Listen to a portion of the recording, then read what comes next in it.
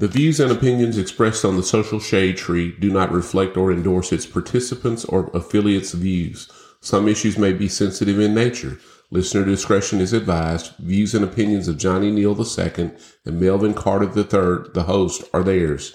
By listening, you agree to hold the host harmless. The Social Shade Tree is created for informational and educational purposes only.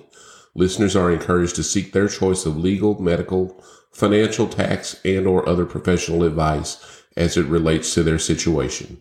Happy listening. Greetings, Social Shade Tree family. This is your host, Johnny Neal, along with co-host Melvin Carter. And today we have the privilege of interviewing and talking with Minister Slugger. Minister Slugger is a community activist, rather not an activist, but more of an advocate. Well, he's an advocate for spiritual development and growth to the youth in the community as well as other individuals. And he brings a different side and a different perspective for helping people grapple with certain spiritual issues and fatherhood issues and just being a good human being. So I'm going to let Minister Slugger tell us a little bit about himself. And then today we're going to jump into the topic of the spiritual side of fatherhood. And he's going to share with us some tips, tools, and tactics, as we like to say, on how men can be better fathers and grow in their community. Slugger, welcome. Thank you for coming. Give us a little bit about yourself, and we'll get this thing kicked off with a question from Melvin. But all right. Before we get started, can we have Minister Slugger to just give us a quick word of prayer? Because Lord knows I need it. Already. Father, we want to thank you, Lord, for this day. God, we just thank you, God, for protecting us from danger seen and unseen. And may, Lord, everything that we say and do during our time of fellowship be a blessing to you, but as well as to those who will take a listen at this podcast. It's in your son, Jesus' name we pray. Amen. Amen. Amen. Now we ready. All right. Well, first of all, man, thank you guys for having me on. I'm glad, Johnny, that you made that correction, because I am not a community activist. So we don't want to get that twisted. I got you. But as you say, man, I am a minister from Marlin, Texas, man. I'm more of a street minister. I use the platform of social media, as well as the pulpit, as well as street ministry, whatever, tools that God has made available to me to reach out to his people. Man, I'm born and raised here in Marlin. I've been here, all of my life. I am hands-on in my community. And, man, and I'm just grateful to be a part of what God is doing, man. That's awesome. So I guess we want to get started by asking questions about, it seems like the community is in need or thirsty for good fathers. And I don't think people really understand the impact. Melvin and I have coined the term the daddy difference. I don't think people really understand the impact of a father or the positive impact of what a father does. So I guess I would start by saying spiritually, sociologically, hypothetically, and in your street ministry, as you put it, what to you is the definition of a good father? Good question. Well, first of all, I am no expert, but to me, man, I would say what a good father is just someone who is just that, someone who is a father to their children, being present in their life, providing, protecting, giving wisdom, giving direction and guidance, and all of those things. I know some of us who are I'm a new school, but I'm an old school, and I grew up around a lot of old school people.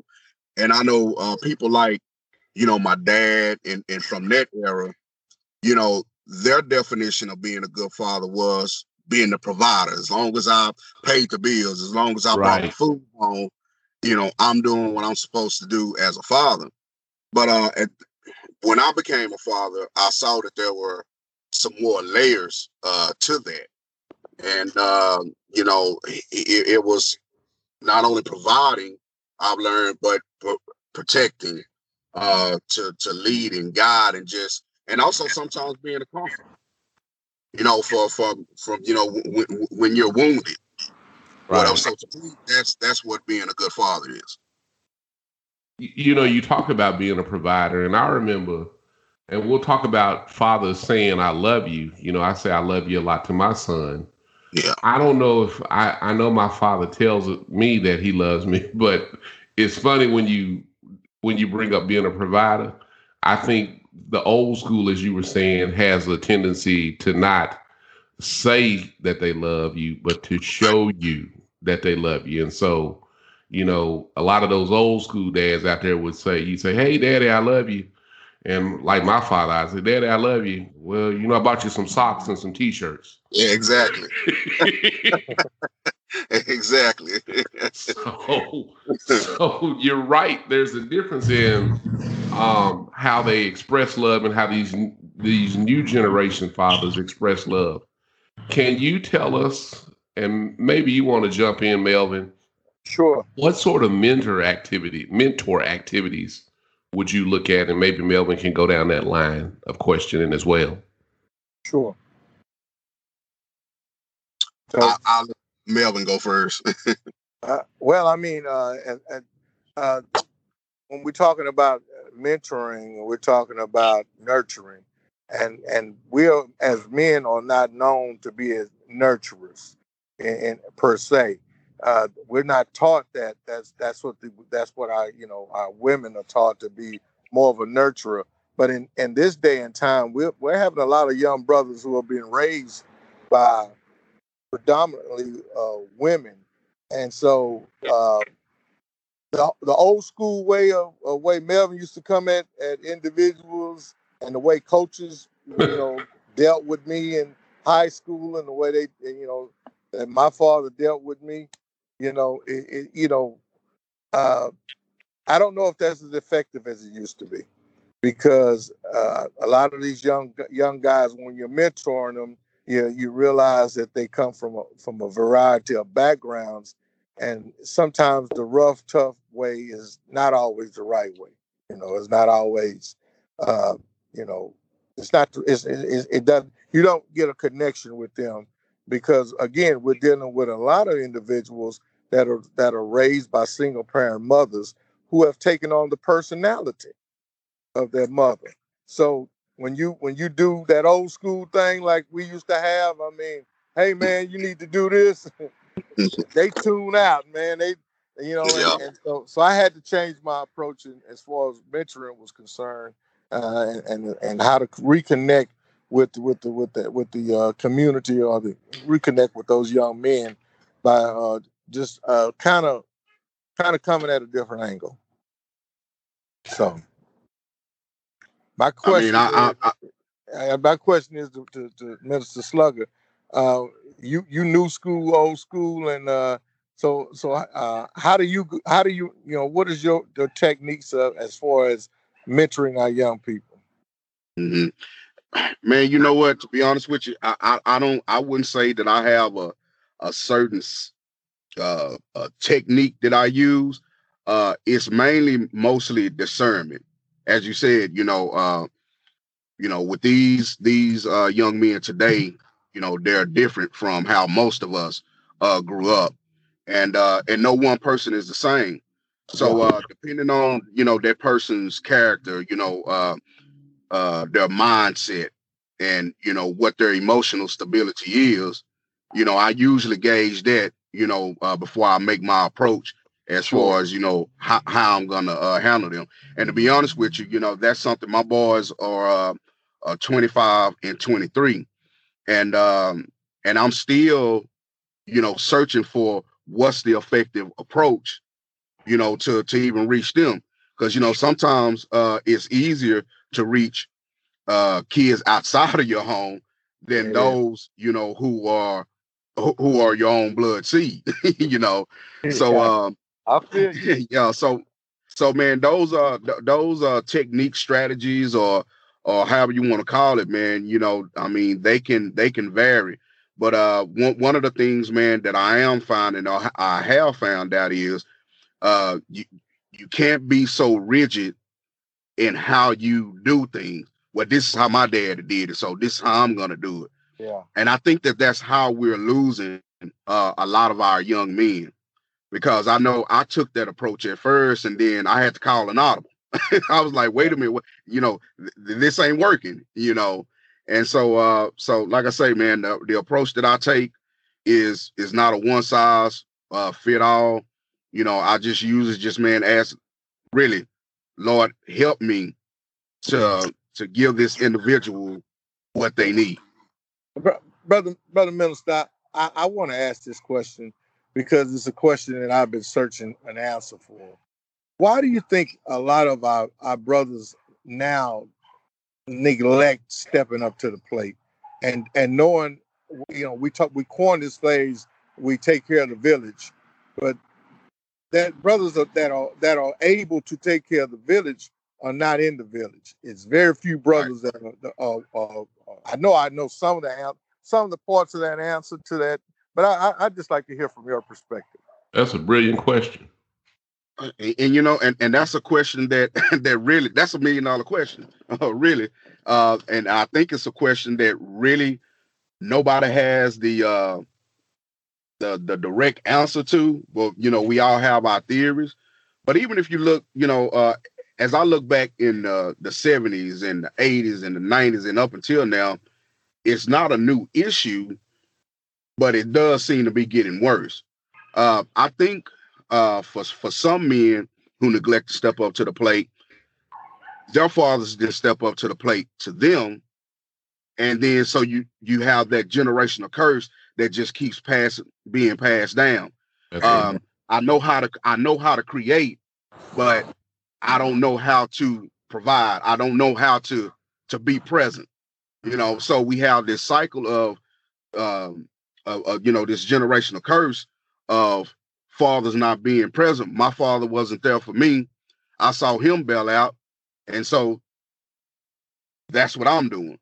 Then I think the other issue could be just the role models that the role model of the streets. What I mean by that is that when you're on the streets and you live in that street life, that's a norm. That's a norm. Preach, brother. Preach. And so some of these cats don't even realize that it's not normal to be present, in your kid's life. And so they just carry on about their business, doing what they do, because again, that's the life or the lifestyle, or that they're into, and that's the best way that I could describe it. I just know for me personally, like I said, I have two boys, 25 and 23. My oldest son, he was away from me since he was like 8 months old. They moved off to Austin, Texas. Then from there, they stayed there a number of years. Then they moved off to New Mexico, then Los Angeles, and all different places. And though I wasn't there in his life physically, I made sure I picked up that phone call, that phone, and made sure that I called on a regular basis. Amen. And when my youngest son, when me and his mom divorced, I was present in his life. I was there at the games. I was there, showing up, making sure that you did your work and all these things here, because I just wanted to make sure that that they didn't, that and it's like I say, especially with my youngest son, because I was there, I was actually able to be present in his life. I just wanted to make sure, that I didn't repeat that pattern, that was that is so prevalent in our society. Right. I mean that's outstanding. You made some valid key points, and I just know that I mean, I look back and I look and I see how our young men are. You brought up a great analogy about the streets, and most of our kids are being raised by drug dealers, and they've been raised by material items. They're being even the two parent component. You see kids being raised by PlayStation. Yeah. They being but and I think parents are spending, or men that should be in the lives of their kids are spending way more time trying to be that kid's friend, instead of being a father, and Right. that, or buy, if I get enough material items, they'll love me because I got the latest Jordans, and that's gonna make them care more for me as a father. I'm a good father because I see a lot of young Right. cats buying Jordans for their babies. I Right. mean, and I'm saying, well, get the baby a stocking, some bonds, and get them some bonds and put it in their name, and let it grow so they can have some money when they get to be a certain age. Yeah. But I mean, and it goes back to, sorry to cut you off, but it goes back to no, what we go were ahead. talking about earlier. The old school approach was, as long as I provide, Yeah, that's my love. And I think, some of that is still being passed down. So when you say that, some of them think that as long as they buy the PlayStation or as long as they buy the Jordans, I'm good. yeah, And that's the extent of my love. And sometimes, like I said, a lot of things that we do, we do it unknowingly, or we yeah, do it, ignorantly, because we just don't know any better. I know, like, again, I don't, pretend to be an expert or to say that I got it all together or anything like that, because I don't. But I think for most of us, man, we're still growing into this thing called fatherhood, because I yeah, think it's one of those things to where it's not a point that you arrive to. I think it's something that you continually learn, but you have to be willing to learn it. yeah, You have to be willing to stay open to be a student or whatever. But nowadays, when you try to give advice or whatever, the first thing a lot of these cats say, well, who you think you are? yeah, you know, yeah. who are you to judge? And I think, man, that we could all benefit from one another, man, if we would be open, and honest and just remain coachable, because all of us could use some advice, Including me. Hey man, and especially me. Because I pray every day for a new day to get what I did wrong for previous days. And you Amen. and you and Melvin touched on the traditional household. And I grew up in a traditional household, according, I don't want to say white America, but, the white folk model. And really, it's a lot of black folks that had that model. They just don't acknowledge it on TV, but that's another matter. But I grew up, my parents were together. My mother recently passed after 54 years of marriage. And, when we talk about traditional ways of dealing with fatherhood, I think it was effective with me and the people my daddy influences because my mother was there. And so while my father may have had a hard line edge in how, Jay, do it this way, my mother, that was something in the background. My mother, my mother was there to balance that other side Yeah. of what Yeah. he gave. So you gentlemen are right in the sense that we have to be more open, I guess, is what we're looking is down the path we're going in the ways that we approach fatherhood and how we approach helping these young brothers out here be better parents and better fathers. So along that line, here's the question that Melvin and I have been asking. So I'm gonna ask on your behalf, Melvin. Am I my brother's keeper? Slugger. Am I my brother's keeper? So you can, what do you I, think? I think we I think we are our brother's keeper to the extent that our brother allows us to be their keeper. All right. Good answer. Because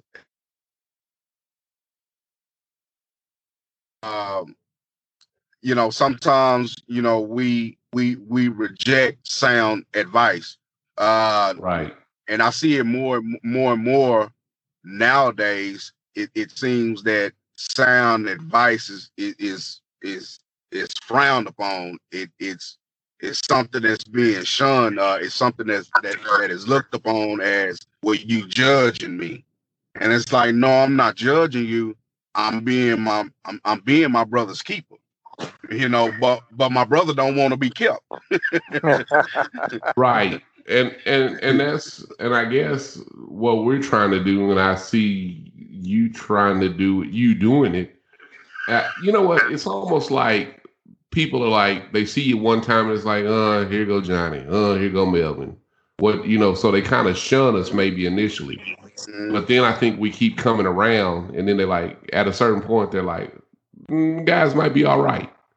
And so, from a community standpoint, people don't really, I think people frown, or maybe frown is too strong of a word. People are reticent or reluctant to take what we have to give them until they really truly buy into us. That is true. That is so true, because relationship plays a big part, into that. I have to first, and man, I'm glad you brought that up, because some of the connections that I have made are where I was effective in a person's life, whether it be a young adult or whether it be an adult period. Right. Was after we established a relationship, and I could have known that person for quite some time, but just because you may know of the person, know the person, know other person don't mean that you know the person. Yeah. And so, and after a few times that we talk, and the more we establish a relationship, and the more comfortable they become with me, the more they begin to open up, and the more they begin to open up, the more of what I say begins to sink in, and I can go, in each time I'm able to go a little deeper into our conversation, and maybe say some things that that had I said it early on in our relationship, it may have been rejected. There you but go. Because we're knee deep in this thing now it's being received. So that's an excellent point. Relationship, it does play a big part into it. Well, amen. Go ahead, Mel. Transparency has always been a big issue for me. I've always tried to let people know exactly who I am as an individual. And like right now, I'm sitting here in 1801 North 10th Street here in North Waco, where I grew up at, and I never forget where I come from, even though I may have a few more accolades than I had, when I left here. But it's important for me to come back here. And this is the question I want to ask, Mr. Slugger. Where's the church at in this situation? I mean, I'm not saying that in a negative way. I'm just asking the question: where is the church now in this battle that we're having with saving our young people? I see you out on the streets doing the street ministry, and but I don't see the church being as effective as it can be. Am I right or am I wrong? You to a degree, you're absolutely right. And the reason why I say it's to a degree, because yes, there is this problem where the church isn't as prevalent as it used to be. Say, when I read back from like with the civil rights movement and those things like that, as far as how the church used to be the pillar of the community back in the day. And but there are some churches, I wouldn't say that it's all churches, because there are some churches out there that are making strides, and that are doing some things that they may not be as visible with doing it, but they are making strides, and they are, doing some things to try to, help mentor, whether it be tutoring programs, whether it be mentorship programs, or through, youth activities and different things like that, but for those churches who present, I think some of it is they don't know how to be. Yeah. I think because the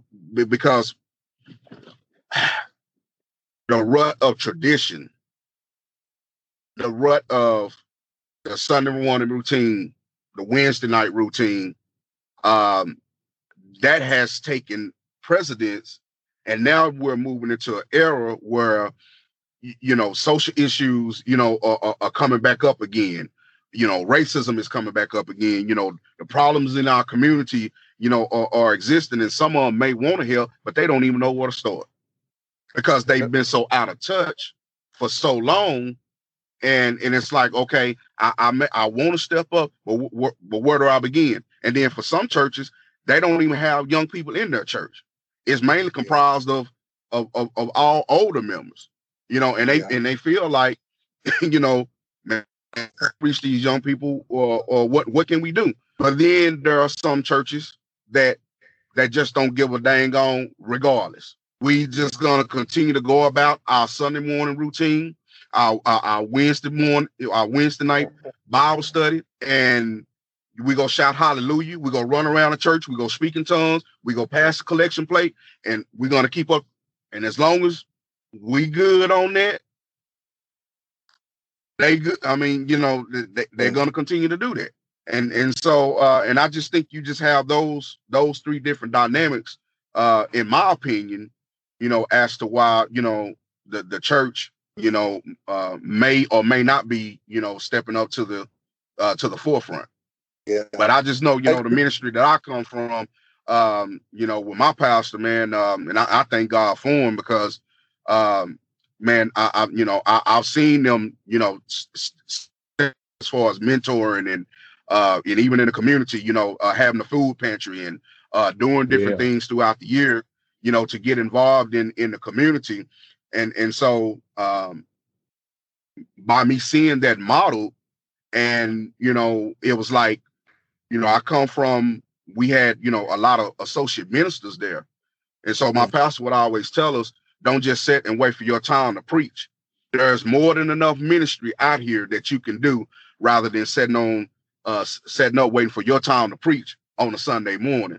And so when God sent me out, man, that was my mentality. That whether I have a slew of folks behind me or not, I just know as for me and my house, we're gonna do what God sent us to do. Amen. Amen. Do you think like the church, and I'm not, I don't want to keep beating up on it because I'm gonna move on from the church after this. But do you think like the black church especially has lost the moral compass in some kind of way? Am I reading in too much into that? But is because morality, it just seems like now with the last president that we had, lying is okay, cheating on you can do anything. I mean, like, it was a free for all, and so, I mean, do you think we picked up some of them bad habits along the way? Well, I would say if we're going to look at that from President Trump's standpoint of measuring the church's moral compass, then we got to look at President Obama as well, as far as measuring the church's moral compass, because it was under President Obama that really, that gave the LGBT community their voice.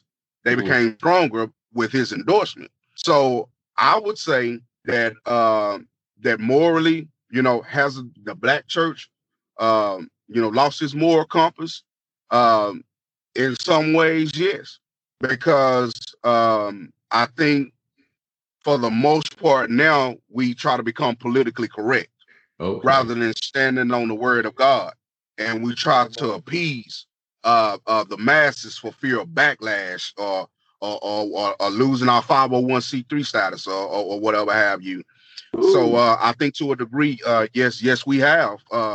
As the Black church, not all. So I don't want to put everybody under that umbrella, but there are some who have lost their moral compass.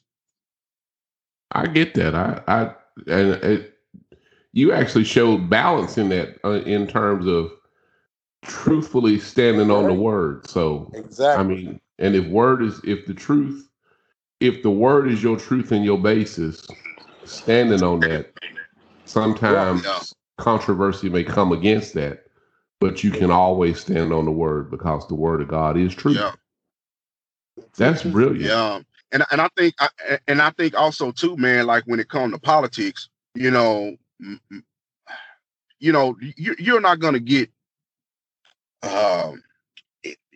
anybody in office that's going to be 100% for what you stand for.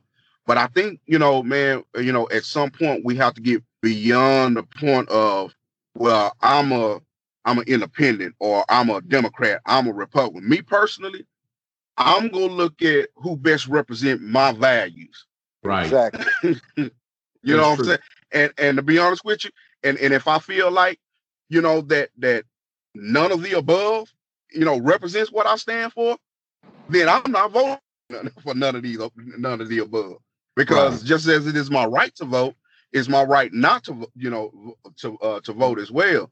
So when we talk about morals or whatever, I ain't gonna call no names, but it's just hard to endorse someone that you can hold up in high regard and say, oh, well, he's a Christian, or he's this, or he's that. He represents biblical, values. Or I'm like, what are you looking at?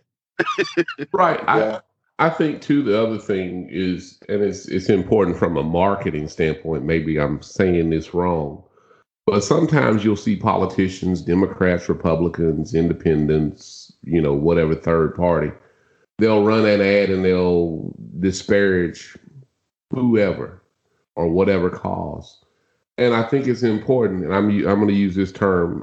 Melvin, I'm going to be nice, but I'm going to use the term bullshit. But it's important not to get caught up in somebody else's bullshit sometimes. Because you can get, I guess in the streets they would say, you can get caught up in the game, or you can get gamed, I'll get hoodwinked, or you get bamboozled.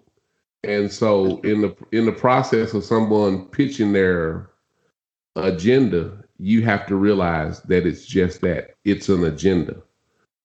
And so when we look at these elected officials, and I'm off topic now, but when we look at these elected officials, we do need to come back to full circle and get to the people who are going to help support. I think I'm on point now. Who are going to support family? Yeah. And fatherhood. Are you politicking or politricking? That's the question. Say that again, Melvin. Are you politicking or politricking?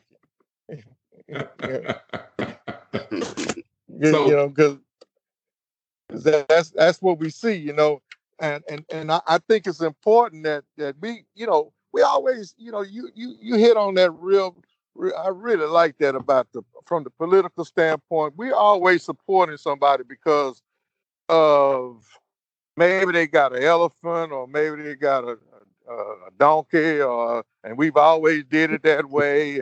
But we've never went to either one of the political parties and said, this is our agenda. If you want my vote, if you want me to vote for you, then how are you going to meet my needs? And there you go. Here are my needs. These are the things that I need. These are the things that my community needs. These are the things that we've been suffering from. And whoever meets those needs ought to be the one. Because I don't you get tired of seeing politicians run to the church when it's time for the vote? That's true. That's true. We just love you people. We just love you people.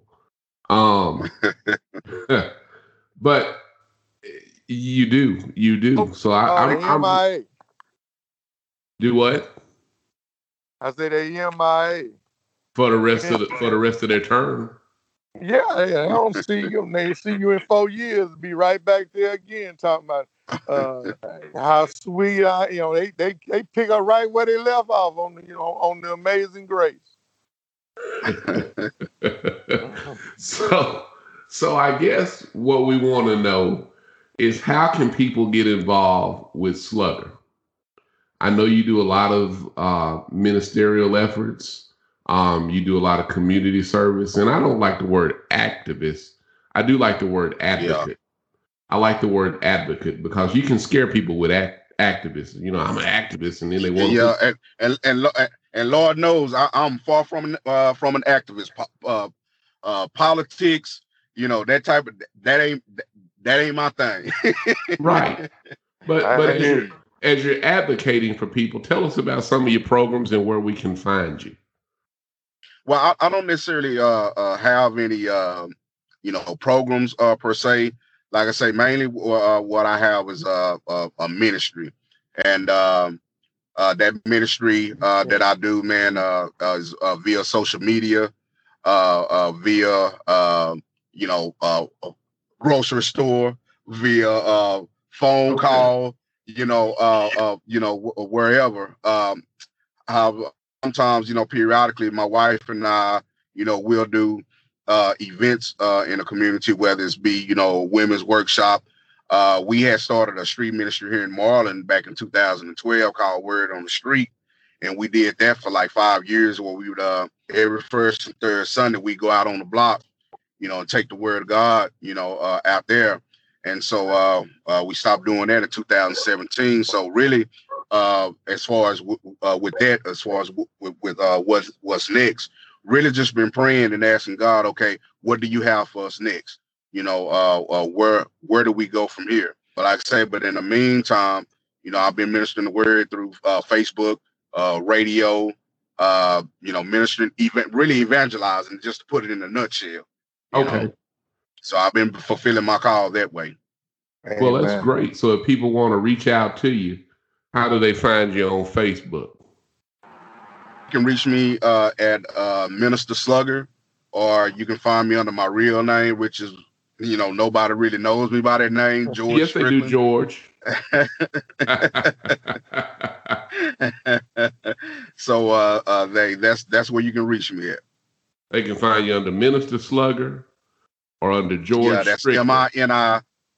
Yeah, and Minister Slugger, MINISTER SLUGGER. Okay. Did you have anything else, Melvin? No, I just want to, Minister Slugger, I'm so proud, man, the work that you're doing, and count me in, man. I mean, anytime you're doing something in the Marlin area, I'll come down there. And likewise, if we're doing something here in the Waco area, I used to run the YMCA, but I'm now over in at the Methodist Home, which is still another ministry, and so when we got things going on that side, I would definitely need. I always need a good brother. I need a soldier, a street minister. I don't need. I don't need. You know nobody. What? You're at the Methodist Home, man. Man, I know a good friend of mine. He's a youth pastor over there. Ahmad Washington. Ahmad, yeah, that's another. That's a soldier, boy. That's another one. That's what I'm saying. Yeah, I'm be sure to tell Ahmad I spoke with you on that podcast. Yeah, me and Ahmad go way back, man. He's a good brother. He's a good brother, man. Good brother. Yeah. But that's awesome. So, and this is what we need. We need that transparency, that openness. And so I'm thankful. Anything you want to say, Minister, before we close? And I got my closing remarks, and then I'll let Mel. You'll see how we do. Anything you want to close on? Just once again, thank you guys for having me on. Hopefully, you guys were able to get something from my chatter. Yes, no, most definitely. So, but it's been a pleasure. Well, we want to close by saying that we hope the information we shared with our listeners was helpful and insightful, and our prayer is that the listeners will impart upon other people that they encounter the knowledge that was shared with them so that we as a community can continue to be strong. As such, and when we meet again, Melvin and I vow to continue sharing our ever-expanding circle of knowledge. However, Cool. should the Lord call us home in the meantime, in between time, or either of us, we humbly submit, or will humbly bow in submission to the will of God, and we pray that the circle of love, knowledge, and power will continue to be unbroken. So, as Melvin always says, what do you say, Melvin? You know what I say, and the struggle is real, so you got to get real with the struggle. Amen. Thank you, brothers. Thank y'all.